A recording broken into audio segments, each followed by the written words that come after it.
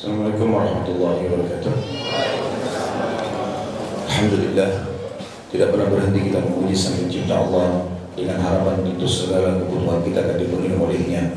Karena seperti itulah janji Sang Pencipta Allah, kalimat Alhamdulillah dan kalimat syukur yang menyebabkan segala kebutuhan kita akan dipenuhi olehnya.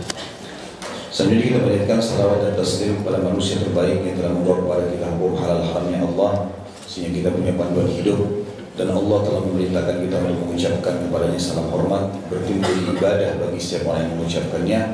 Dan juga dijanjikan akan diberikan 10 kali tambahan rahmat bagi yang mengucapkan 1 kali salam hormat.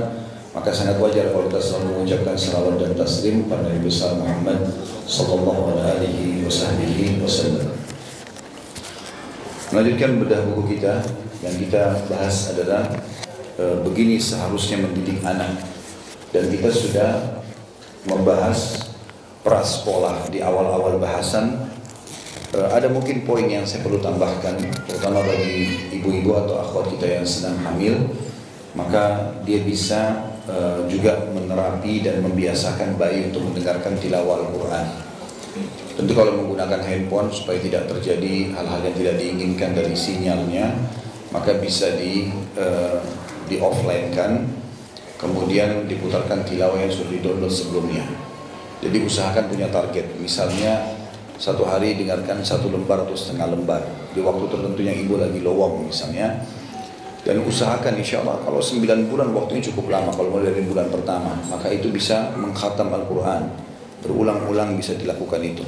Saya pernah baca sebuah artikel yang menjelaskan masalah itu, dan ternyata orang tua yang melakukan ini berhasil. Anaknya hafal 30 juz setelah lahir dengan sangat mudah. Tentu bukan langsung lahir sudah hafal ya, tetapi dia kena terbiasa dengar waktu dia masih di perut. Maka secara otomatis waktu diperdengarkan juga, waktu dia sudah mulai bisa bicara 2 tahun, 3 tahun, dia sudah tidak asing lagi dengan itu. Maka Allah subhanahu wa ta'ala berkahi dengan Allah jadikan dia bisa menghafal Al-Quran. Begitu juga yang harus diperhatikan dalam masalah ini adalah tidak boleh ada makanan dan minuman yang haram yang masuk ya. Apapun itu, ibu harus hati-hati sekali. Ingatkan kepada suami agar datangkan rezeki yang halal saja. Tidak boleh ada yang haram, karena ini berbahaya. Kapan sedikit ada yang haram masuk, maka bisa mengganggu pendidikan anak itu nanti ke depannya. Karena harta haram ini membuat berubahnya warna atau raut wajah, berubahnya postur tubuh, atau bisa kita bahasakan dengan cacat dan segala macam hal. Ini juga termasuk pengaruh daripada uang haram yang masuk, dari riba, dari manipulasi, dari korupsi dan segala macam hal. Itu juga termasuk hal mendasar yang dilakukan. Kemudian yang ketiga, jangan malas beribadah. Bagi ibu-ibu yang sedang hamil, ya harusnya lebih giat beribadah. Ya, jangan malah diikutin rasa malasnya. Kita bergerak, beraktivitas. Tentu yang ditinggalkan adalah hal-hal yang berat, seperti mengangkat benda-benda berat mungkin ya, atau seringnya melakukan perjalanan yang sangat jauh di usia hamil muda, mungkin ini yang dihindari. Tapi kalau beraktivitas ibadah, sholat, segala macam, baca Quran, maka itu sangat bagus ya. Karena janin itu ada di dalam perutnya ibu. Apa yang ibu baca, apa yang ibu dengar juga bisa terdengar dan oleh si bayi tadi. Itu kurang lebih tambahan dari poin yang sebelumnya. Maka kita sekarang masuk ke lanjutan selanjutnya. Kalau dia sudah mulai lahir dan mulai besar ya, dan prasekolah, sebelum masuk sekolah, maka jangan luput untuk mengajarkan kepada mereka rukun Islam dan rukun iman. Tentu kita tidak mungkin mengajarkan kepada anak-anak kita kedua rukun mulia ini kecuali kita sudah memahaminya terlebih dahulu. Jadi kita pun harus paham. Kita sudah tahu sama-sama apa yang disebut dengan rukun iman dan Islam ini, atau rukun Islam dan rukun iman ini. Kata penulis sini, saya bacakan dulu. Wahai para pendidik, ajarilah anakmu tentang tingkatan agamamu yang 3, Islam, iman, dan ihsan. Sementara poin pertama Islam adalah bersaksi bahwasanya tidak ada Tuhan yang berhak disembah kecuali Allah dan Muhammad adalah utusan Allah, menegakkan sholat, membayar zakat, puasa yang pada bulan Ramadan, dan menunaikan haji ke Baitullah bagi yang merasa mampu atau yang punya kemampuan. Jadi ini mulai dengan cara suruh mereka hafal dan ucapkan. Jadi dari awal-awal dia bicara, ajarkan dia. Rukun Islam ada 5, ajarkan, biar dia ucapkan. Syahadat, walaupun kita masih belum mengucapkan, misalnya kalau dia masih terbata-bata, kita masih belum yakin, dia belum bisa menyebutkan lengkap asyhadu an la ilaha illallah wahdahu la syarika lahu wa asyhadu anna muhammadan abduhu wa rasuluh, kita bilang saja 2 kalimat syahadat. mendirikan sholat, menunaikan zakat, puasa Ramadan, haji bagi yang mampu. Jadi ringkaskan saja. Itu terus kita tanamkan supaya mereka hafal. Setelah itu nanti kalau sudah masuk masa-masa di mana mereka sudah bisa membedakan, mencerna, biasanya ini umur 4 tahun, ya 4 tahun ini sudah bisa. 3-4 tahun ini sudah bisa masuk. 2 tahun lebih biasanya ajarkan dulu poin-poinnya. Kalau sudah masuk 4 tahun, saya melihat perkembangan anak-anak yang Allah amanahkan kepada saya ini, maka saya lihat 4 tahun ini sudah bisa kita berikan rincian. Rukun Islam yang pertama itu begini, Rukun Islam kedua itu ini, dan seterusnya kita mulai rincikan. Contoh misalnya masalah syahadat. Saya pernah jelaskan pada pertemuan sebelumnya itu ya, tapi saya ingatkan kembali. Tanamkan selalu tentang kalimat la ilaha illallah. Tidak boleh sama sekali luput masalah ini. Dengan cara semua yang Bapak Ibu perintahkan buat anak-anak dan yang ibu dan bapak larang, sampaikan kalau itu Allah yang memerintahkan untuk melarangnya. Makanya kita pun harus menerapkan syariat. Misal sholat karena Allah yang suruh, ya.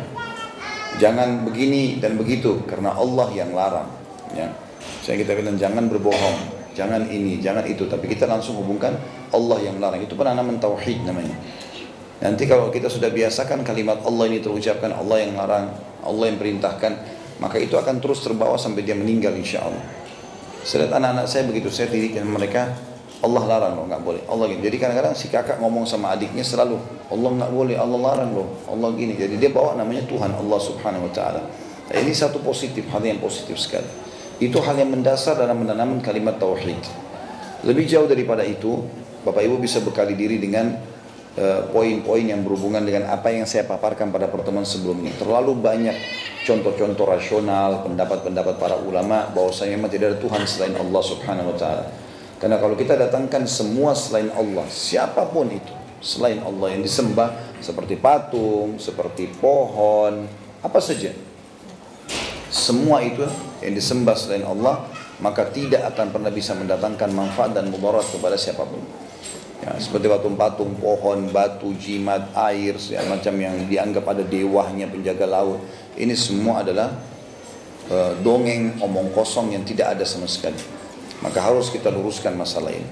Nah, saya juga sudah titik beratkan supaya tidak terpengaruh anak-anak, jangan biarkan mereka menonton sesuatu yang akhirnya merusak akidah dasar fitrahnya mereka.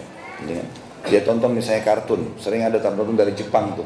Kartun nanti digambarkan manusia batu ada di atas langit, kemudian marah dan seterusnya. Maka ini berbahaya sekali. Berarti yang dia tangkap di atas langit itu manusia batu yang keras dan kasar. Kalau kita tahu yang di atas langit adalah Allah Subhanahu Wa Taala. Ya. Allah bersemayam di atas arsy-Nya, di atas langit. Dan kita harus menanamkan di langit itu adalah kemuliaan dan kesucian karena ada Allah, ada para malaikat, bahkan surga yang Allah janjikan ada di atas langit, gitu kan? Sebagaimana dijelaskan di dalam ayat Al-Quran tentang masalah Sidratul Muntaha, dan Allah mengatakan indaha jannatul ma'wa. Di sekitar Sidratul Muntaha itu ada surga yang dijanjikan. Maka itu tempat-tempat mulia dan tempat suci. Maka tidak boleh kita salah dalam menanamkan poin ini. Kemudian juga Muhammad Rasulullah kita datangkan sejarah Nabi. Sudah banyak buku-buku tentang sejarah Nabi yang ringkas-ringkas ya. Sudah cukup banyak sekarang dan sudah Masya Allah bahkan gambarnya sudah banyak mengikuti pendapat-pendapat ulama yang menekankan jangan melanggar sunnah. Seperti bagian wajah dihilangkan, jadi cuma bulat saja wajahnya, tidak ada mata, tidak ada hidung, tidak ada mulut, supaya dia tidak sempurna dan boleh menggunakan karikatur yang seperti itu. Tapi kalau sudah sempurna kan ada larangan. Contoh saja, lalu kita bacakanlah sejarah Nabi Muhammad SAW itu secara umum supaya dia tahu, buat dia cinta kepada Allah dan Rasulnya. Ya, kemudian kita pindah setelah itu bertahap, setelah dia mulai faham itu ya, kita mulai pindah ke mendirikan sholat. Dan ajarkan tata cara sholatnya, bacaannya, puji pada saat dia sholat gitu kan. Bagi bapak-bapak yang biasa sholat berjamaah di masjid pun yang wajibnya, maka sunnahnya usahakan sholat di rumah. Sunnahnya. Karena kata Nabi SAW, jangan kalian jadikan rumah kalian sebagai kuburan. Kata ulama hadits maksudnya pakailah sholat sunnah, sehingga anak-anak lihat gitu kan. Kalau kita sering sholat di dekat anak-anak, dia akan lihat, dia akan ikut gerakan. Saya selalu lakukan itu, saya lihat anak-anak ikut semua. Walaupun kadang-kadang dia masih bercanda adik kakak karena masih kecil, tapi dia sudah tahu gerakan-gerakannya. Ajarkan bacaan-bacaannya. Sebutkan kalau itu adalah kewajiban dari Allah Subhanahu Wa Taala. Jangan tunggu dia balik. Jadi sebelum balik itu dia sudah sangat mapan, sehingga pada saat balik dia sudah tahu kewajiban yang harus dia lakukan. Kemudian juga jelaskan masalah zakat. Secara umum kita menjelaskan dengan cara praktek biasanya kalau zakat. Kalau saya pribadi misalnya, biasakan mereka memberi dulu. Jadi kalau kasih makanan misalnya, suruh kakak berikan kepada adik, suruh adik berikan kepada kakak, saling berbagi. Kalau ada anak-anak ke masjid, ada kotak amal, beri uang mereka supaya mereka bersedekah, ya, supaya mereka tahu itu, mengeluarkan, terbiasa mengeluarkan itu. Jadi kita aplikasi zakatnya, kalau kita bilang uang orang kaya dikasih ke orang miskin juga bisa, tapi yang lebih tepat adalah kita praktekin lapangan. Karena khusus masa ini kan mengeluarkan harta, maka kita latih dia untuk biasa memberi. Dan itu subhanallah, syaitan dari kecil sudah menanamkan sifat bakhil, sifat pelit, sehingga dia tidak mau mengeluarkan. Biasanya ada sifat defense-nya manusia.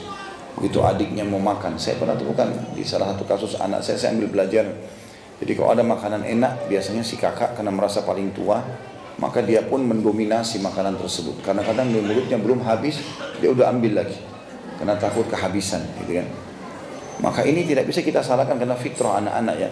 Tapi akhirnya saya tanamkan itu, saya pegang tangannya, nggak boleh nak, semua punya hak untuk makan. Habiskan dulu di mulut, baru kemudian ambil yang lain.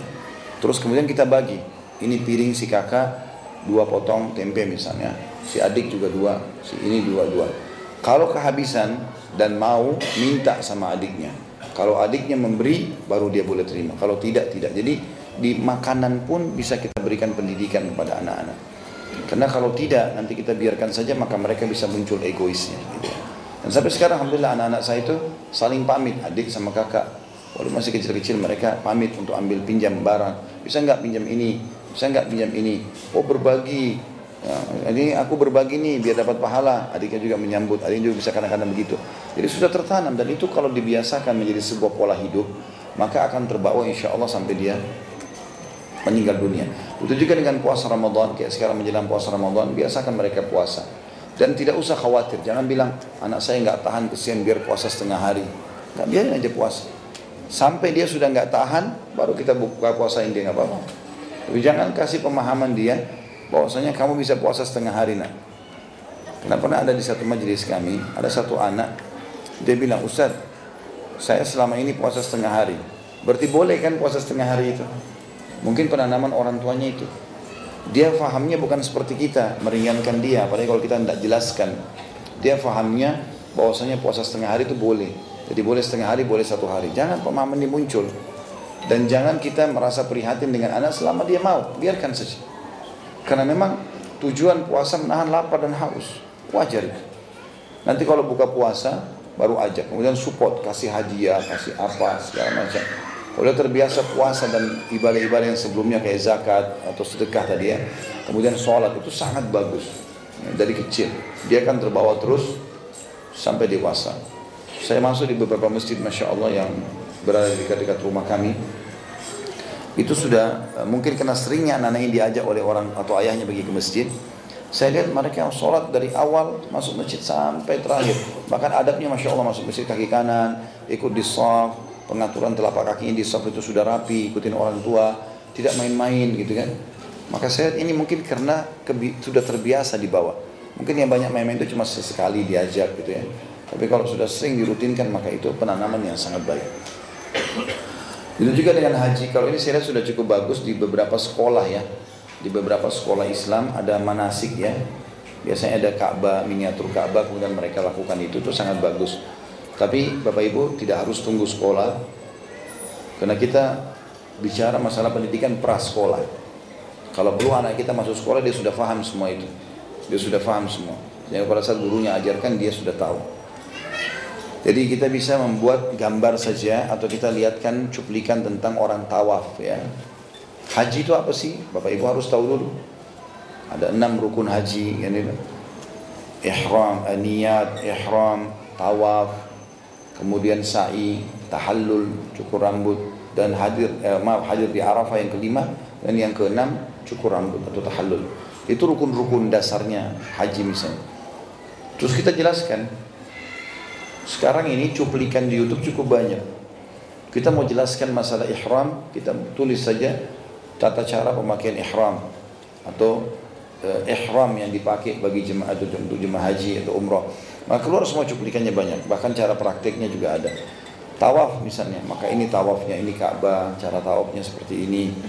Kita jawablah ya, berikanlah gambaran, maksudnya kita berikanlah gambaran kepada anak-anak itu. Kemudian sa'i, ini loh sa'i, jalan antara Safa dan Marwah. Dan ini loh gambarnya, ini sa'i, ini namanya Bukit Safa, ini Bukit Marwah. Di YouTube semuanya lengkap. Kemudian juga dengan Arafah, padang Arafah, ini loh padang Arafah gini-gini. Kemudian tahallul cukur itu seperti ini, kalau anak laki-laki afdalnya gundul, kalau anak perempuan itu cukur sedikit saja. Ada cuplikan semua diperlihatkan. Jadi haji lengkap bagi dia fahami. Gitu. Maka ini juga termasuk ya, kesempurnaan dalam menyampaikan rukun Islam itu. Kemudian yang kedua rukun iman. Beriman kepada Allah, para malaikatnya, kitab-kitabnya, para rasulnya, hari akhir, dan beriman kepada takdir yang baik dan buruk. Ini tadi beriman kepada Allah, rukun iman yang pertama mirip dengan potongan pertama dari rukun Islam. Syahadat bahwasanya tidak Tuhan yang berhak disembah kecuali Allah. Keterangannya membawa kepada keimanan kepada Allah Subhanahu wa taala. Dan para malaikat-malaikatnya, tentu Bapak Ibu harus belajar sendiri tentang masalah itu baru bisa menjelaskan ya. Karena malaikat termasuk makhluk gaib bagi kita. Tidak nampak tapi kita bisa rasakan keberadaannya. Dan sudah saya jelaskan, contoh keberadaan malaikat adalah adanya bisikan-bisikan untuk melakukan ketaatan. Semua bisikan yang menolak ketaatan, mengajak kepada kemaksiatan dari syaitan. Itu disampaikan oleh Nabi SAW di dalam sebuah hadis yang sahih tentang orang kalau terkaget di malam hari. Kata Nabi SAW, kalau kalian terkaget di malam hari, maka pendamping dari malaikat akan mengatakan, sholatlah, ibadahlah. Biasanya kita bangun tengah malam terus tiba-tiba ada keinginan mau sholat, itu bisikan dari malaikat. Dan kalau ada bisikan mengatakan tidurlah, malam masih panjang, itu dari syaitan. Allahu a'lam, Bapak Ibu biasa ikuti yang mana. Tapi yang jelas ini ada bukti kalau keberadaan mereka. Makanya kita lihat orang miskin, kalau ada yang mengatakan sedekahlah, bantulah, itu dari malaikat. Ada yang mengatakan sudahlah nggak usah, ini masih kuat, itu dari syaitan. Semua yang menyuruh kita untuk berbuat baik dari malaikat, semua yang melarang kita berbuat buruk, menyuruh kita berbuat buruk atau menolak kebaikan itu dari syaitan. Kemudian juga perlu disampaikan nama-nama para malaikat, terutama pemimpinnya seperti Jibril, Mikail dan Israfil. Ya. Karena orang-orang Yahudi menanamkan di dalam pemikiran anak-anaknya itu benci kepada malaikat Jibril. Jadi Jibril subhanallah, ya, Yahudi ini bukan cuma membenci kita orang Islam, tapi membenci malaikat yang bahkan dia tidak pernah lihat. Makanya waktu Abdullah bin Salam radhiyallahu anhu datang untuk masuk Islam, dia mengatakan, saya akan menanyakan kepada Muhammad pertanyaan yang tidak diketahui kecuali oleh seorang Nabi. Maka Nabi SAW mengatakan, sungguh Jibril telah datang kepadaku menyampaikan jawaban dari pertanyaanmu. Lalu dia mengatakan, sungguh Jibril itu adalah musuh orang-orang Yahudi dari kalangan malaikat. Jadi mereka pun membenci malaikat. Maka kita tanamkan kepada mereka cinta kepada para malaikat, karena mereka adalah makhluk-makhluk Allah yang mulia. Lalu sebutkanlah cukup banyak artikel, banyak ceramah. Karena saya panjang lebar tentang masalah iman kepada malaikat di bab bahasan kitab Minhajul Muslim, sudah ada di YouTube insyaallah. Itu bisa dikembali di situ untuk baca dan dalilnya cukup banyak. Kemudian kitab-kitabnya termasuk Al-Quran, kita lihatkan kepada anak ini kitabnya Allah,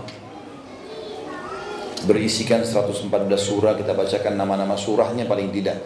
Surah Al-Fatihah, pembuka, surah Al-Baqarah, sapi betina, surah Al-Imran, keluarganya Imran, surah An-Nisa tentang wanita, surah Al-Ma'idah tentang makanan yang turun dari langit kepada Nabi Isa AS. Dan terus kita bacakan, sudah ada terjemahannya, penjelasan masalah isi daripada Al-Quran secara global. Kemudian juga kita sampaikan tentang kitab-kitab ini kalau ada kitab selain Al-Quran. Karena ada 4 kitab, sebagian mengatakan 5 kitab. Kalau kita ambil pendapat yang 5 kitab adalah pertama suhuf Nabi Ibrahim, lembaran-lembaran Nabi Ibrahim alaihissalam.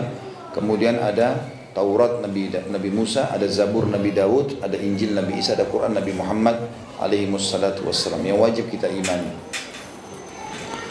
Para Rasul juga begitu, ajarkan kepada mereka nama-nama 25 Nabi dan Rasul dan kisah-kisah mereka. Saya sudah bilang kemarin, beli bukunya, bacakan, dongengkan sebelum tidur. Ya. Kemudian hari akhir kita juga jelaskan tentang terjadinya kiamat. Semua kita akan meninggal dunia, akan begini dan begitu. Kita kasih contoh misalnya neneknya yang sudah meninggal, kakeknya yang sudah meninggal, atau mungkin ada temannya ya, yang dia kenal masih kecil tapi sudah meninggal misalnya. Kalau itu adalah awal kehidupan akhirat. Dan beriman kepada takdir yang baik dan juga takdir yang buruk. Semua yang baik dan buruk, maksudnya orang suka tidak suka dari Allah Subhanahu wa ta'ala. Allah sudah ciptakan semua. Tapi tentu Allah menyuruh kita mengambil yang baik dan Allah melarang kita yang buruk. Makanya semua yang baik-baik di mata Allah Subhanahu wa ta'ala diberikan keutamaan atau fadilah. Semua yang buruk diberikan ancaman. Ya, diberikan ancaman. Kemudian tanamkan juga ihsan. Dan ihsan yaitu hendaklah engkau menyembah Allah seakan-akan mampu melihatnya. Bila tidak, maka ketahuilah Allah pasti melihatmu. Allah Ta'ala berfirman dalam surah An-Nahl ayat 128, A'udzubillahi minasyaitonirrajim, Innallaha ma'al ladzina taqaw wal ladzina hum muhsinun. Sesungguhnya Allah beserta orang-orang yang bertakwa dan orang-orang yang berbuat kebaikan. Artinya di sini kita tanamkan bahwasanya anak-anak ini kalau berbuat ketaatan kepada Allah, Allah akan bersama mereka dan memenuhi semua kebutuhan mereka. Dan kapan dia durhaka kepada Allah, lakukan kemaksiatan, maka pasti dia akan dihukum oleh Allah. Tanamkan selalu masalah itu. Ya, saya lihat salah satu cara yang dipakai oleh istri saya, dia mengatakan pada anak-anak, nanti kalau berbuat ini masuk neraka loh. Terus ada cuplikan rupanya, pernah dilihatkan semacam ceramah. Ceramah itu berbicara tentang masalah neraka. Saya tidak ingat itu ada cuplikan, ya, kalau tidak salah dalam bahasa Arab, tapi ada terjemahan bahasa Indonesia. Cuman ada seperti gambar belakang itu api yang sedang membakar kayu bakar atau apa. Dan itu sudah cukup membuat anak kecil takut ya. Maka dia kalau lihat itu dia tutup mukanya sambil mengatakan, aku tidak mau masuk neraka. Ya. Maka penanaman tentang takut ini penting dalam api neraka supaya dia tidak melanggar. Begitu juga dengan kalau berbuat baik maka dia akan masuk surga. Tentu surga tidak ada yang digambarkan ya. Tapi bisa diperlihatkan taman-taman yang terindah di dunia, bangunan-bangunan yang termewah, dan kita mengatakan ini adalah miniaturnya surga. Karena di surga akan jauh lebih baik daripada ini, hanya dengan menjadi orang baik saja. Selalu saya ingatkan, jangan wariskan keburukan yang telah menimpa kita. Kalau dulu hamil di luar nikah, jangan sekarang anak-anak juga harus begitu.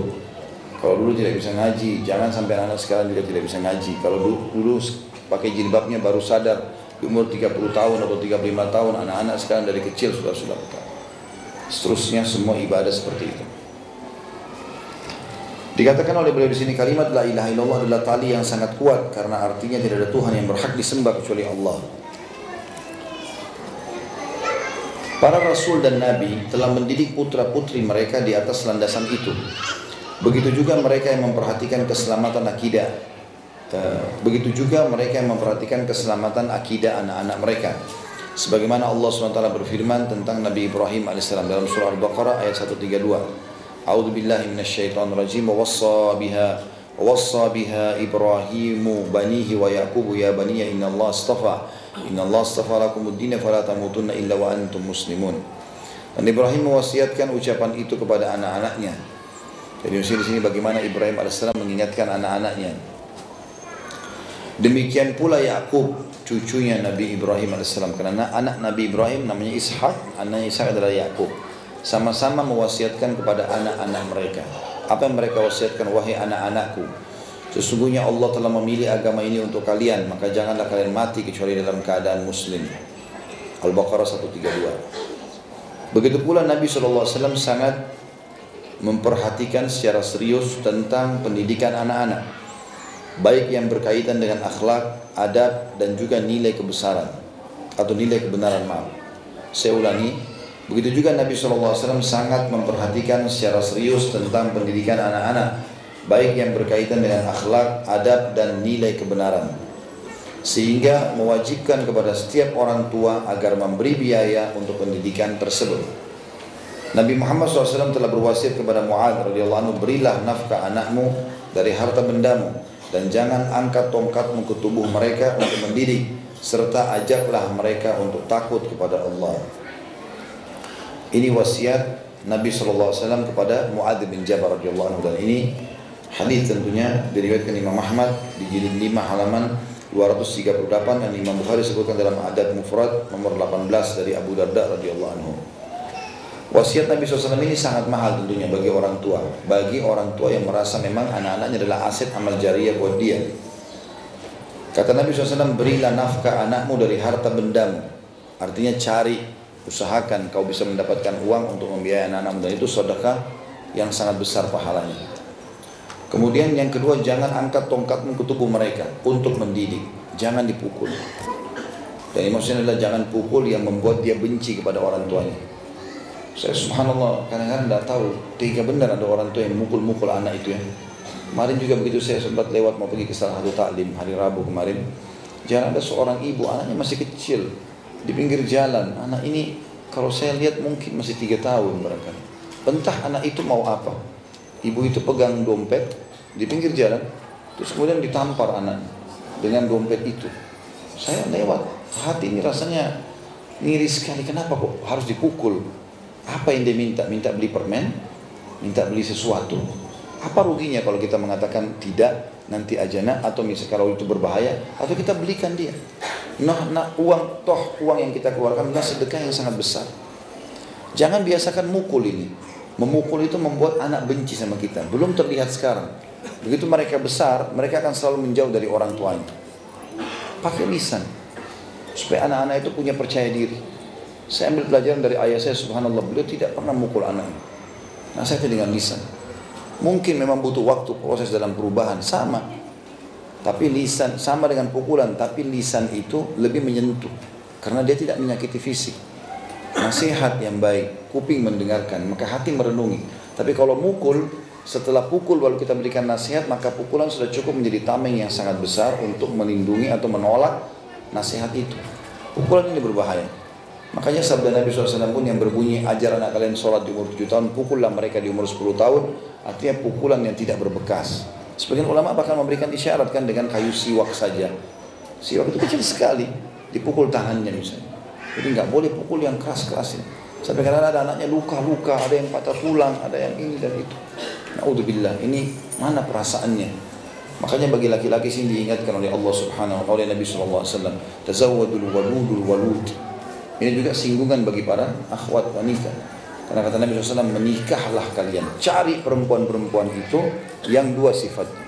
Al-walud dan wadud. Walud itu subur, dan wadud penuh dengan cinta dan kasih sayang. Itu cirinya ada. Ada subhanallah, ibu-ibu yang penuh dengan cinta itu, apa saja anaknya dirangkul dengan baik, disentuh, ya, dengan ramah, dengan lembut. Selalu sibuk mengajarkan anaknya berbicara yang baik, segala macam. Ini wajar jadi istri. Tapi ada ibu subhanallah nggak mau sentuh anaknya. Main sedikit udah sana, main aja sana. Biar main ke rumah tetangga, udah makan belum makan, jatuh nangis pun datang, ibu nangis sakit gini. Ya sudahlah, siapa suruh kamu lari-lari? Malah tanpa disalah-salahkan. Ini na'udzubillah, wanita yang tidak layak jadi istri semestinya. Dan ini pelajaran bagi laki-laki, dan ini singgungan bagi para kaum wanita untuk menyadari. Jadi kalau mau layak jadi seorang istri yang dihormati, maka harus punya sifat ini. Kapan dia berlemah lembut, santun kalau bertutur kata, baik sama suami atau sama anaknya, pasti akan langgeng rumah tangganya. Kemudian selanjutnya dikatakan di paragraf setelahnya, begitu juga Nabi SAW, saya ulangi dulu ya, sangat memperhatikan secara serius tentang pendidikan anak-anak, baik yang berkaitan dengan akhlak, adab, dan nilai kebenaran, sehingga mewajibkan kepada setiap orang tua agar memberi biaya untuk pendidikan tersebut. Nabi Muhammad SAW berwasiat kepada Mu'adz, berilah nafkah anakmu dari harta bendamu, dan jangan angkat tongkatmu ke tubuhnya atau tubuh mereka untuk mendidik. Pesan yang terakhir yang ketiga, serta ajaklah mereka untuk takut kepada Allah. Jadi sering bahasakan, ini Allah larang, ya, ini Allah bolehkan. Kenapa ayah sama ibu baik sama kami? Karena anak-anak bicara begitu. Saya pernah temukan gitu. Kenapa kami dibelikan mainan? Kenapa begini dan begitu? Ya karena Allah yang perintahkan. Kalau kita cuma bilang karena ibu sama ayah sayang sama kamu, nanti ini cuma sebatas manusia. Karena Allah perintahkan kami untuk melakukan itu. Jadi tertanam kata-kata Allah ini dalam jiwa mereka.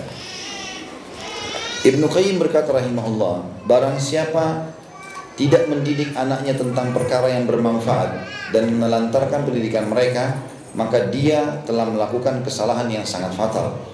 Kebanyakan anak itu rusak akibat dari keteledoran dan kesalahan orang tua yang tidak mau mengajarkan kepada mereka tentang pokok-pokok ajaran Islam, sehingga mereka hidup penuh dengan penyesalan dan sia-sia. Mereka tidak menjadi orang yang bermanfaat dan orang tua mereka tidak mengambil manfaat dari mereka. Ingat ya, anak-anak itu seperti lembaran kertas putih. Apa yang Bapak Ibu tanamkan hari ini, isi di lembaran itu, itulah yang dia bawa sampai dia tua. Kita tanamkan kebaikan, maka dia jadi baik, akan jadi amal soleh buat kita. Kita tanamkan keburukan, kebencian, kekerasan, ya, maka akan tertanam itu menjadi lembaran hidup dia, dan itu akan dia bawa dan akan jadi dosa jariah buat kita. Maka harus dipahami masalah ini. Menghayal Bapak Ibu sekalian, kita ingin anak kita menjadi seorang ulama, hafidh Quran, apalah yang seorang tokoh masyarakat, tapi kita sendiri nggak pernah menyusun kurikulum untuk itu. Susun kurikulumnya, target anak kita mau jadi apa nih? Jadi spesialis ini misalnya, maka kita harus tahu apa nih tahapannya, kerangka fikirnya apa untuk sampai ke situ. Istri saya bercanda, saya mengatakan anak ini mau jadi dokter, saya bilang enggak, ini jadi ustadz. Anak ini gini, enggak, ini anak jadi ustadz. Saya enggak butuh, kalau saya secara pendidikan tentu Bapak Ibu punya hak masing-masing. Karena saya merasa agama harus saya tanamkan. Maka saya bilang tidak, semuanya jadi ustadz. Maka yang saya lakukan kerangka fikirnya adalah tahapan bagaimana membawa mereka ke situ. Pendidikan sekolah agama, selalu berbicara masalah agama, situasi rumah adalah agama. Kalau saya pengajian, biasa saya ajak ke pengajian, mereka dengar. Jadi ada poin untuk ke sana. Supaya memang kita ada hasil nanti. Tapi kalau kita mau anak kita baik, kita sendiri tidak pernah punya andil, sibuk dengan handphonenya sendiri. Nah, ini handphone subhanallah lebih disayang daripada anak kadang-kadang. Handphone ditaruh di bawah bantal, anak ditaruh di bawah ranjang. Nah iya, anak tidur di bawah, handphonenya di atas, terbalik ya. Anaknya harus di atas.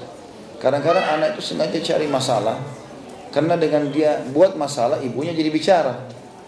Selama cuma dibilang, ibu mau makan, ya nanti didorong anaknya, sibuk dengan handphone, hanya komunikasi sama temannya, hanya karena mau ikuti perkembangan artis ini, berita itu. Gak ada gunanya buat dia. Pertanggungjawabannya dari depan Allah adalah anak ini.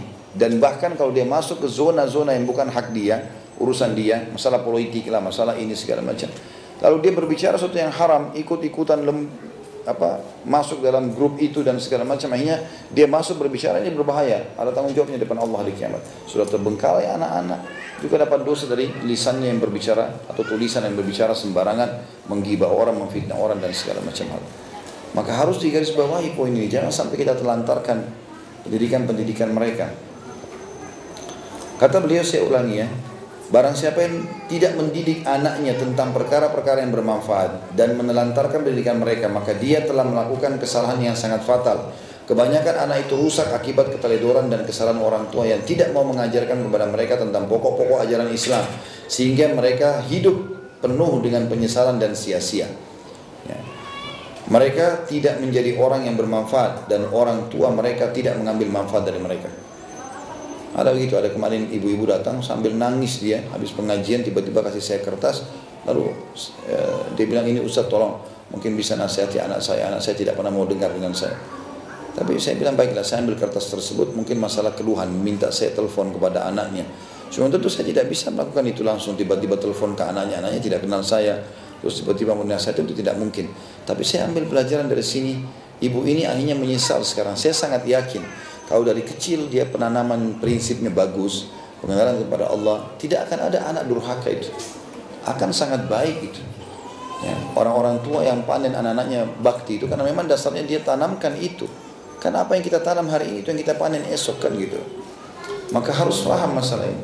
Jangan cuma menghayal saja, ingin anak kita menjadi orang prestasi tapi tidak pernah ada penanaman arah ke sana atau poin-poin yang untuk bawa ke sana, untuk membawa ke sana. Sebagian mereka ada yang mencela anaknya atas sikap durhaka kepada orang tua, maka anak membalas, wahai bapakku, engkau menyia-nyiakanku pada masa kecil, maka pada masa dewasa aku mau mendurhakaimu, dan engkau telah menelantarkanku pada masa kecil, maka aku sekarang menelantarkanmu ketika kamu menginjak masa tua. Ini disebutkan oleh Ibnu Qayyim dalam buku beliau tentunya yang masyhur Tuhfatul Maulud bi Ahkamil Maulud. Jadi banyak orang tua tidak sadar ternyata durhakanya anaknya, lari dari rumah, segala macam, nikah lari, ya, apa saja, tidak pernah mau dengar dia, mencuri barang di rumah, itu cuma hasil dari apa yang dia tanamkan. Tidak adanya perhatian pada mereka akan seperti itu. Kita harus luangkan waktu untuk perhatian, ya. Ini penanaman-penanaman yang sangat baik akan membawa atau melahirkan mereka juga dewasa. Ada anak-anak subhanallah lebih tua dari umurnya biasa, karena orang tuanya begitu. Orang tuanya seperti itu, ya, membuat dia lebih dewasa daripada umurnya. Itu bagus sebenarnya. Jadi penanaman kata-katanya, orang tuanya memposisikan dia seperti sahabat, diajak ngomong seperti temannya, maka anaknya pun jadi pintar ngomong, jadi tahu tentang adab. Ini bagus daripada kerjanya cuma membengkalaikan saja. Meskipun tanggung jawab pendidikan cukup besar, namun banyak orang yang teledor dan mengacuhkan, sehingga putra-putri mereka rusak dan hidup terlantar akibat menelantarkan pendidikan mereka. Tidak pernah menanyakan tentang kondisi dan keadaan mereka, dan tidak memberi pengarahan yang baik. Tapi setelah tampak kenakalan dan penyelewengan moral pada mereka, orang tua baru bereaksi dan mengeluh tentang hal itu. Ketika itu orang tua baru sadar bahwa sumber kenakalan dan kerusakan moral anak berasal dari orang tua itu sendiri. Seperti yang dikatakan oleh penyair, ia melempar anak ke dalam kolam dalam keadaan terikat, lalu mengatakan berhati-hatilah, jangan sampai kamu terkena air. Ada orang tua begitu, seperti orang ikat anaknya, lempar ke kolam. Hati-hati ya, sama aja. Sama saja dengan orang yang dia mau anak-anaknya hati-hati nanti tidak mencuri, tidak berzina, tidak berjual kriminal, tapi tidak ada penanaman itu di rumah, maka tidak mungkin. Ya. Memang harus luangkan waktu. Kalau Allah amanahkan anak, berarti harus ada waktu buat mereka. Ya, kecuali orang yang Allah tidak kasih anak, itu beda lagi hukumnya. Dia tidak punya tanggung jawab sama sekali. Tapi kalau Allah kasih anak, maka dia harus tahu punya tanggung jawab di situ. Penanaman-penanaman penting sekali, sering komunikasi, ya. Kemudian seringnya menanyakan kabar, seringnya membuatkan program-program dalam rumah atau program-program kegiatan seharian. Dan anak-anak itu harus dipadatkan ya. Saya bilang sama istri saya, anak-anak ini harus dipadatkan jadwal. Mereka bukan seperti kita potensinya. Jadi mulai SD itu sampai SMA itu harus dipadatkan jadwal. Selesai sekolah formal itu harus langsung buatin jadwal lagi. Apalah tahfidz Quran lah. Kalau saya begitu, saya pulang, mereka pulang sekolah ikut tahfidz Quran, wajib. Nggak bisa enggak. Itu saya wajibkan. Awal-awal kadang-kadang malas. Bahkan anak-anak subhanallah, saya kadang-kadang lucu karena guru ngajinya yang saya panggil itu kebetulan saya kenal imam masjid. Itu sampai shooting ke saya, shooting. Ini Ustaz, rupanya dia pura-pura ngantuk. Ya, shooting anak saya. Jadi sementara waktu awal-awal dia mengikut tahfidz Quran, jadi dia sengaja ngantuk. Buat ngantuk gitu. Subhanallah, dibuat kayak rekayasa gitu. Terus saya bilang enggak usah pedulikan. Tetap aja berjalan. Kemudian berikan janji kalau begitu. Misal nanti habis mengaji ini akan diberikan permen, akan ini. Ternyata setelah dijanjikan hilang ngantuknya. Nah, tapi kita tidak boleh tinggal diam. Tetap aja kita harus, itu tantangannya, kita harus jalani itu. Bagaimana caranya kita bisa memberikan. Tentu saya tidak mengatakan sudah sempurna, ada banyak kekurangan. Tetapi juga sudah ada upaya, alhamdulillah, yang saya yakin Allah akan berkahi upaya itu dengan izin Allah subhanahu wa ta'ala. Walaupun salah satu anak, alhamdulillah sudah, yang Allah manakah sudah hafal 30 juz. Tetapi, dan saya menganggap masih terlambat, karena dia hafal kelas 3 SMP. Ya, dari pas masuk satu SMA. Tapi saya berpikir, ini bagi saya masih terlambat. Mesti dia tamat SD, ya, umur 12-13 tahun seperti para ulama yang zaman dulu. Tapi saya masih terus menggali metode untuk bisa menanamkan masalah itu. Cuma saya pikir ini upaya, ada yang kita lakukan dan ada hasil daripada tidak sama sekali. Dan ternyata dengan Al-Quran itu, istri saya cerita sendiri, anak ini kalau lagi duduk diam kadang-kadang. Terus saya coba dekatkan telinga, ternyata dia lagi muraja Al-Quran. Kadang-kadang di mobil dia lagi muraja Al-Quran. Jadi terbina dengan itu, karena rupanya setiap pulang sekolah karena kita buatin program, tidak dirasa 2 tahun berjalan, 3 tahun sudah selesai 30 juz itu. Adiknya bisa ikut, diajak sama dia. Akhirnya berentetan. Kalau kita berhasil di anak pertama, maka akan berhasil di anak yang lainnya. Seperti itu. Sekarang kita masuk ke masalah subjudul, fenomena penyebab dekadensi moral pada anak-anak. Teledor terhadap pendidikan anak mengakibatkan berbagai bentuk kerusakan dan tingkah laku negatif pada anak. Di antara beberapa faktor yang membuat kerusakan dan perilaku negatif pada anak-anak sebagai berikut. Yang pertama, anak tumbuh besar dididik dengan sifat pengecut, penakut, suka mengeluh dan gampang ketakutan. Ya, ini biasa orang tuanya yang bilang ya, jangan keluar ke belakang nanti ada momok. Apa itu momok? Setan. Gimana ada setan? Ya. Saya pernah dengar dari lisan istri saya, ya usah ucapkan, tidak boleh ucapkan itu. Saya tegur langsung. Itu tidak boleh. Mungkin karena kebiasaan juga dulu dia dari sebelumnya gitu kan. Tapi setelah nikah sama saya luruskan, tidak boleh. Tidak ada sifat takut bagi anak-anak. Mau jalan tengah malam, mau sendirian, tanamkan masalah itu. Jadi anak-anak biar jalan malam, biar keluar di samping harus berani. Kalau jalan sama saya sengaja gitu kan. Sofia radhiyallahu anha, ibu Zubair bin Awam radhiyallahu anhu, ini tante Nabi SAW. Itu kalau dia mau didik keberanian anaknya sampai dia sengaja jalan di kegelapan. Jalan sama-sama. Kalau dia memang lebih tegas lagi ya. Kalau anaknya nangis ketakutan ditinggal sama dia. Dilihat dari jauh. Kadang-kadang dia seperti itu pendidikan Sofia. Sampai membuat Zubair bin Awam sifat beraninya itu kalau lagi pasukan berhadapan dengan muslim sama pasukan kafir. Pasukan semua di belakang, dia di depan pasukan musuh. Dia tinggal tunggu takbir, dia serang sendirian. Karena beraninya. Sampai dia tuh menyerang musuh sendirian, diterobos sampai ke belakang pasukan, baru dia kembali lagi ke pasukan muslim. Melawan, banyak korbannya, banyak harta rampasan perang dibawa. Keberanian itu lahir gara-gara itu. Sampai orang pernah menghardik Sofia sambil mengatakan, Anda mendidik anak Anda terlalu tegas. Dia bilang, saya tidak ingin dia jadi pengecut. Tentu maksudnya ini mungkin sangat tinggi ya pola pendidikan itu. Saya mau Bapak Ibu terapkan yang sederhana saja. Jangan tanamkan sifat takut. Dan mulai dari diri kita sendiri.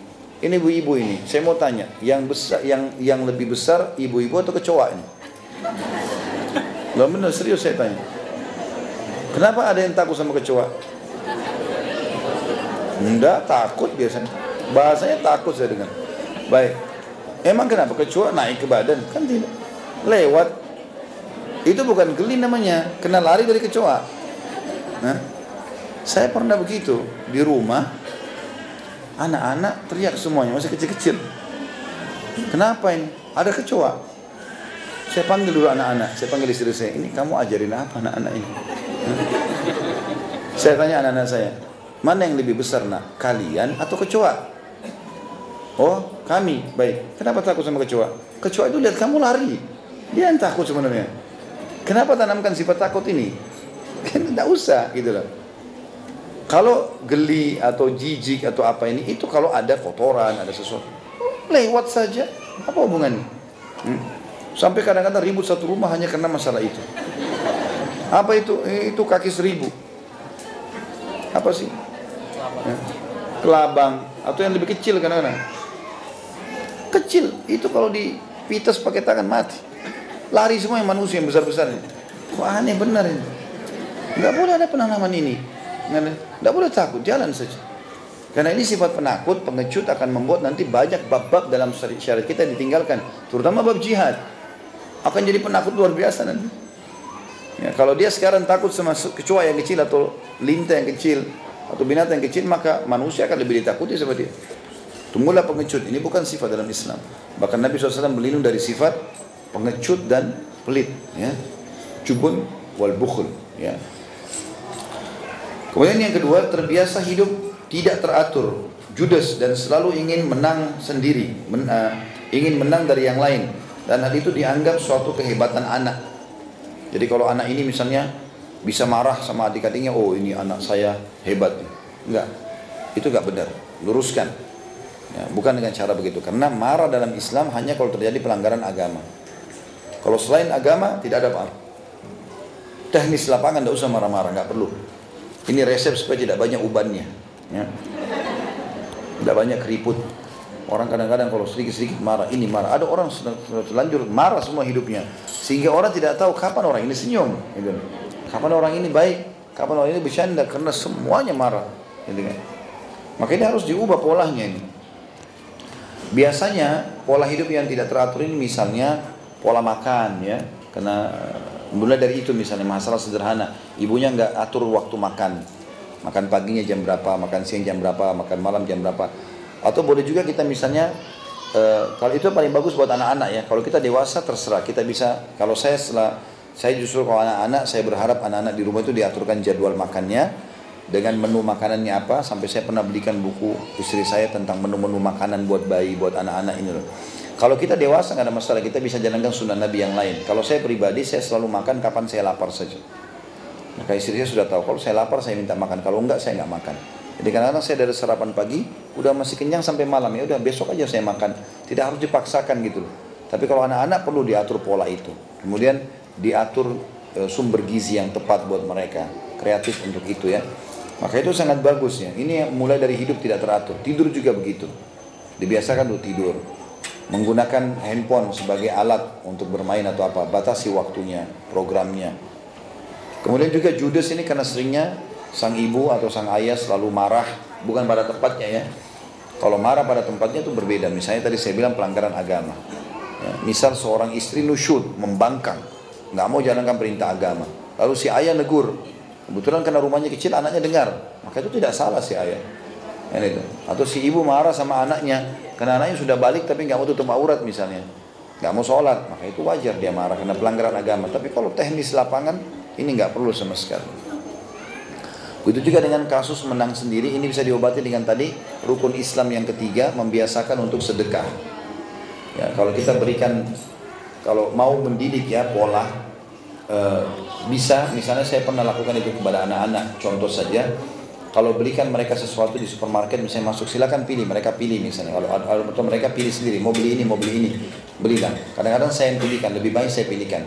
Tapi kalau saya pilihkan, atau mereka pilih dan mereka tunjukkan ke saya, ini mau beli ini abadi misalnya, maka saya mengatakan ini boleh, tapi saya sengaja supaya adik dan kakak ini tidak sama, berbeda. Nanti tiba di rumah, saya minta supaya si adik berbagi sama kakaknya, kakak berbagi pada adiknya, membiasakan mereka untuk bisa saling memberi. Itu sangat bagus ya. Dan itu saya lihat sederhana tapi berpengaruh pada kejiwaan. Kadang-kadang kalau adiknya masih makan atau kakak masih makan dan dia yang satu sudah habis, maka kalau dilihat kakaknya sudah habis atau adiknya, maka yang satu mengatakan, salah satunya di antara mereka mengatakan, aku masih punya lebih, mau nggak? Dia akhirnya dengan sendirinya karena sudah terbiasa kita latih berbagi, dia mau memberi. Ya, ini satu hal yang sangat baik. Jadi menghilangkan sifat ego merasa menang sendiri. Dan ini jangan sampai teman-teman, saya lihat soalnya ada di antara keluarga kami begitu ya, terjadi. Jadi dia punya anak, beberapa orang anak, dan anaknya itu ada satu anaknya, selalu kalau kakaknya diberikan sesuatu dia mau yang lain, dia mau yang berbeda, dan diikuti sama orang tuanya. Kalau tidak anak ini ngambek ya.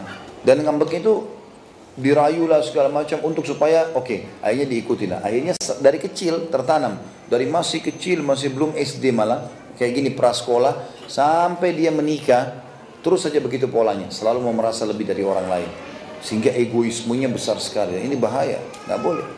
Tanamkan pada anak-anak, ini nggak boleh. Kakakmu dapat begini, kamu dapat begini. Jadi kita tanamkan dalam masalah ini semuanya sama. Ya. Yang ketiga, yang berasa membuat merusak moral adalah membiasakan anak bersikap manja, tidak disiplin dan hidup foya-foya, menghambur-hamburkan harta dan suka menonjolkan kekayaan.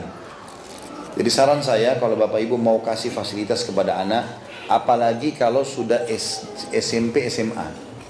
Kalau SD masih lebih ringan, tapi kalau SMP sama SMA teman-teman, begitu juga dengan orang kalau sudah kuliah, hubungkan dengan prestasi.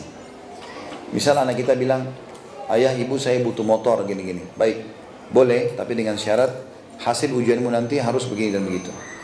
Atau kamu mulai sekarang, ayah mau lihat sholat 5 waktu di masjid.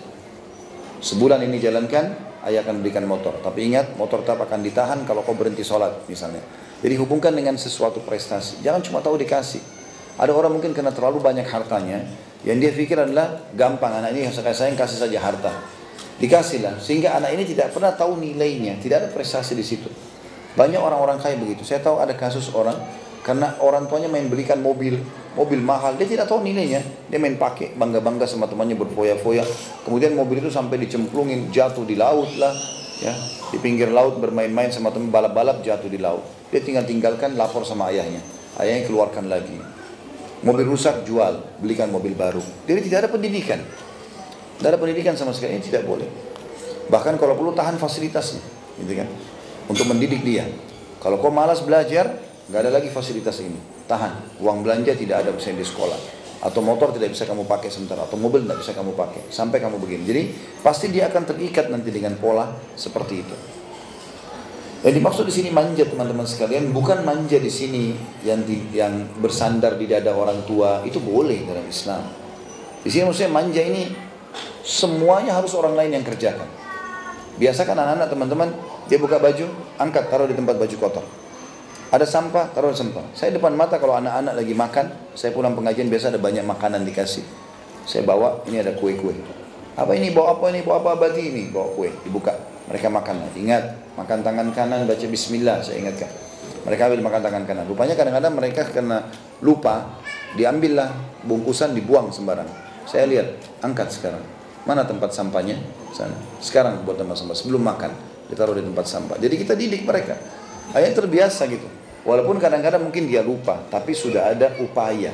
Yang kita ingin sekarang upaya, Allah akan nilai upaya itu. Jadi yang dimaksud di sini manja adalah kalau dia tidak mau mandiri, tidak mau mengerjakan sendiri selama dia mampu. Jadi suruh dia gantung handuknya sendiri, ambil bajunya sendiri, ya, pakai pakainya sendiri. Kecuali memang umur-umur yang belum bisa untuk itu, ya, 2 tahun, 3 tahun. Bahkan subhanallah saya lihat anak-anak, ya, saya ambil pengalaman, coba saya praktikin ke anak-anak. Kalau kita biasakan, coba pakai sendiri nak. Tapi aku belum bisa, coba belajar. Dia cobalah. Waktu dia coba salah. Oh hebat, sudah bagus. Tapi nanti lebih bagus begini ya. Nah, ternyata yang kedua, yang ketiga karena kita puji, dia mau pakai sendiri. Mau dipakai sama uminya pun nggak mau. Mau pakai sendiri. Karena dia sudah merasa bahwasanya dia mampu. Itu sangat bagus itu. Ya. Yang keempat, terlalu murah hati kepada anak yang memberi segala sesuatu yang diminta ketika dia menangis di depan bapaknya atau depan ibunya. Biasanya memang bapak ini lebih lunak dalam pemberian daripada ibu, ya. Karena kalau ibu karena tiap hari sama anaknya, mungkin dia sudah kasih makanan pagi, dia sudah kasih minuman, jadi banyak. Ayah kadang-kadang kan banyak waktu di luar rumah. Maka kalau ketemu anak biasanya sore atau malam hari, anaknya begitu minta apa langsung dikasih sama dia. Maka di sini kadang-kadang ada bentrok antara pendidikan ibu sama ayah, ya. Semestinya harus ada kefahaman yang satu di sini. Harus satu pemahaman. Jadi apa yang dikasih pada hari itu buat anak-anak sudah cukup. Karena kadang-kadang anak-anak minta mainan sama ibunya sudah diberikan. Ayah datang juga dikasih begitu. Andalannya dia menangis, ya. Selalu senjatanya menangis. Maka kita jangan terpengaruh dengan tangisannya. Benar ya sudah kita kasih. Kalau enggak jangan. Ya. Kadang-kadang anak-anak itu di rumah saya minta mainan satu hari berapa kali. Mana mainan yang tadi nak? Tadi ada, tapi sudah rusak. Kalau rusak berarti abadi nggak belikan lagi. Karena beli mainan bukan untuk dirusak. Mana mainannya? Sini. Ternyata cuma lepas sedikit. Kita perbaikin. Ini kan bisa, main dulu. Nanti kalau sudah beberapa waktu berlewat, beberapa hari insya Allah nanti abadi belikan lagi. Ini bisa kita sedekahkan ke orang lain. Suruh bawa kasih kepada orang-orang yang lain yang butuh misalnya. Maka kita coba ikhtiar. Insya Allah Allah nilai ikhtiar itu. Yang penting ada upaya yang gitu untuk bisa mendidik anak-anak ini. Ini tadi poin nomor 4 sudah saya singgung juga tadi, ya. Tidak boleh terlalu memberikan apapun kepada anak-anak tanpa ada sebuah prestasi yang bermakna yang kita minta. Kemudian yang kelima, membelikan mobil sementara anak masih dalam usia sangat muda, ya. Masih SMP, ya. SMA juga sekarang, kecuali darurat sekali. Misalnya memang kan juga Indonesia kalau saya peraturan kita umur 17 tahun baru bisa punya SIM, ya. Tadi umur itulah mungkin yang wajar. 17 tahun berarti mungkin sudah tamat SMA. Mungkin di saat-saat itulah mungkin yang wajar, ya. Kalau dari muda sudah dikasih mobil, akhirnya dia keluar sama teman-temannya, dia ugal-ugalan. Kan mereka ini rasa prihatin tentang kecelakaan dan mati ini tipis sekali anak-anak itu. Makanya mereka balap-balapan segala macam. Kalau orang sudah mulai kuliah, apalagi kalau sudah lebih dewasa, di atas 30 tahun itu, kehati-hatiannya lebih ekstra. Tapi kalau anak-anak ini luar biasa. Kadang-kadang saya di pinggir jalan lihat anak-anak SMP, SMA kalau naik motor udah nggak pakai helm, balap-balapan, ketawa-ketawa sama temannya. Seakan-akan kalau jatuh di atas mobil nggak mati. Ya. Dia pikir mobil itu bukan besi barangkali, ya. Sehingga dia anggap biasa. Tapi seperti itulah keadaannya. Maka jangan terlalu lost di sini. Kalaupun darurat dan tersekolah mungkin ada supir, itu lebih baik, lebih mendidik sebenarnya, lebih bisa menjaga itu. Atau mungkin ibunya sendiri atau ayahnya yang mengantar. Kemudian juga yang keenam, terlalu bersikap keras kepada anak di luar kewajaran. Keras, ya, beda tegas sama keras. Kalau tegas boleh, ini nggak boleh, ini boleh. Ini ayah suka, ini ibu suka. Ini ibu tidak suka, ini ayah nggak suka, gitu loh. Itu tegas namanya. Kalau keras itu matanya melotot, tangannya melayang, tendang, jambak rambut, cubit-cubit. Ini semua keras, tidak boleh dalam Islam. Ya, tidak boleh ini teman-teman. Saya sudah bilang tadi, ini mewariskan kebencian anak. hanya karena terpaksa dia sebagai anak, ini orang tuanya, gitu kan. Allah SWT kadang-kadang memberikan kepada kita pelajaran. Kadang-kadang dia sakit tengah malam, kadang-kadang dia menangis, kadang-kadang mungkin Allah lihatkan matanya merah karena nangis. Kita sebagai ibrah, Allah lihatkan mata kita gitu supaya kita tersentuh secara perasaan, gitu kan. Nggak boleh sama sekali kita melakukan seperti ini. Pernah di zaman Nabi SAW ada burung. Burung itu lewat di hadapan Nabi SAW. Rupanya ada satu sahabat mengambil anaknya burung itu. Dan burung ini berlalang sambil seperti sedang mencari anaknya. Kata Nabi SAW, siapa yang telah menyakiti hatinya ibu burung ini, kembalikan anaknya kepada ibunya. Burung Nabi suruh begitu, gitu kan? Apalagi manusia.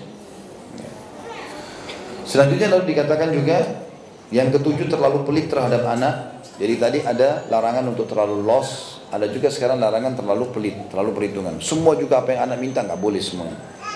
Ya. Kita boleh hidup sederhana teman-teman, tapi nggak boleh pelit. Boleh sederhana. Ada orang karena terkurung dengan bahasa sederhana, tapi akhirnya masuk ke bab pelit. Ya nggak boleh itu.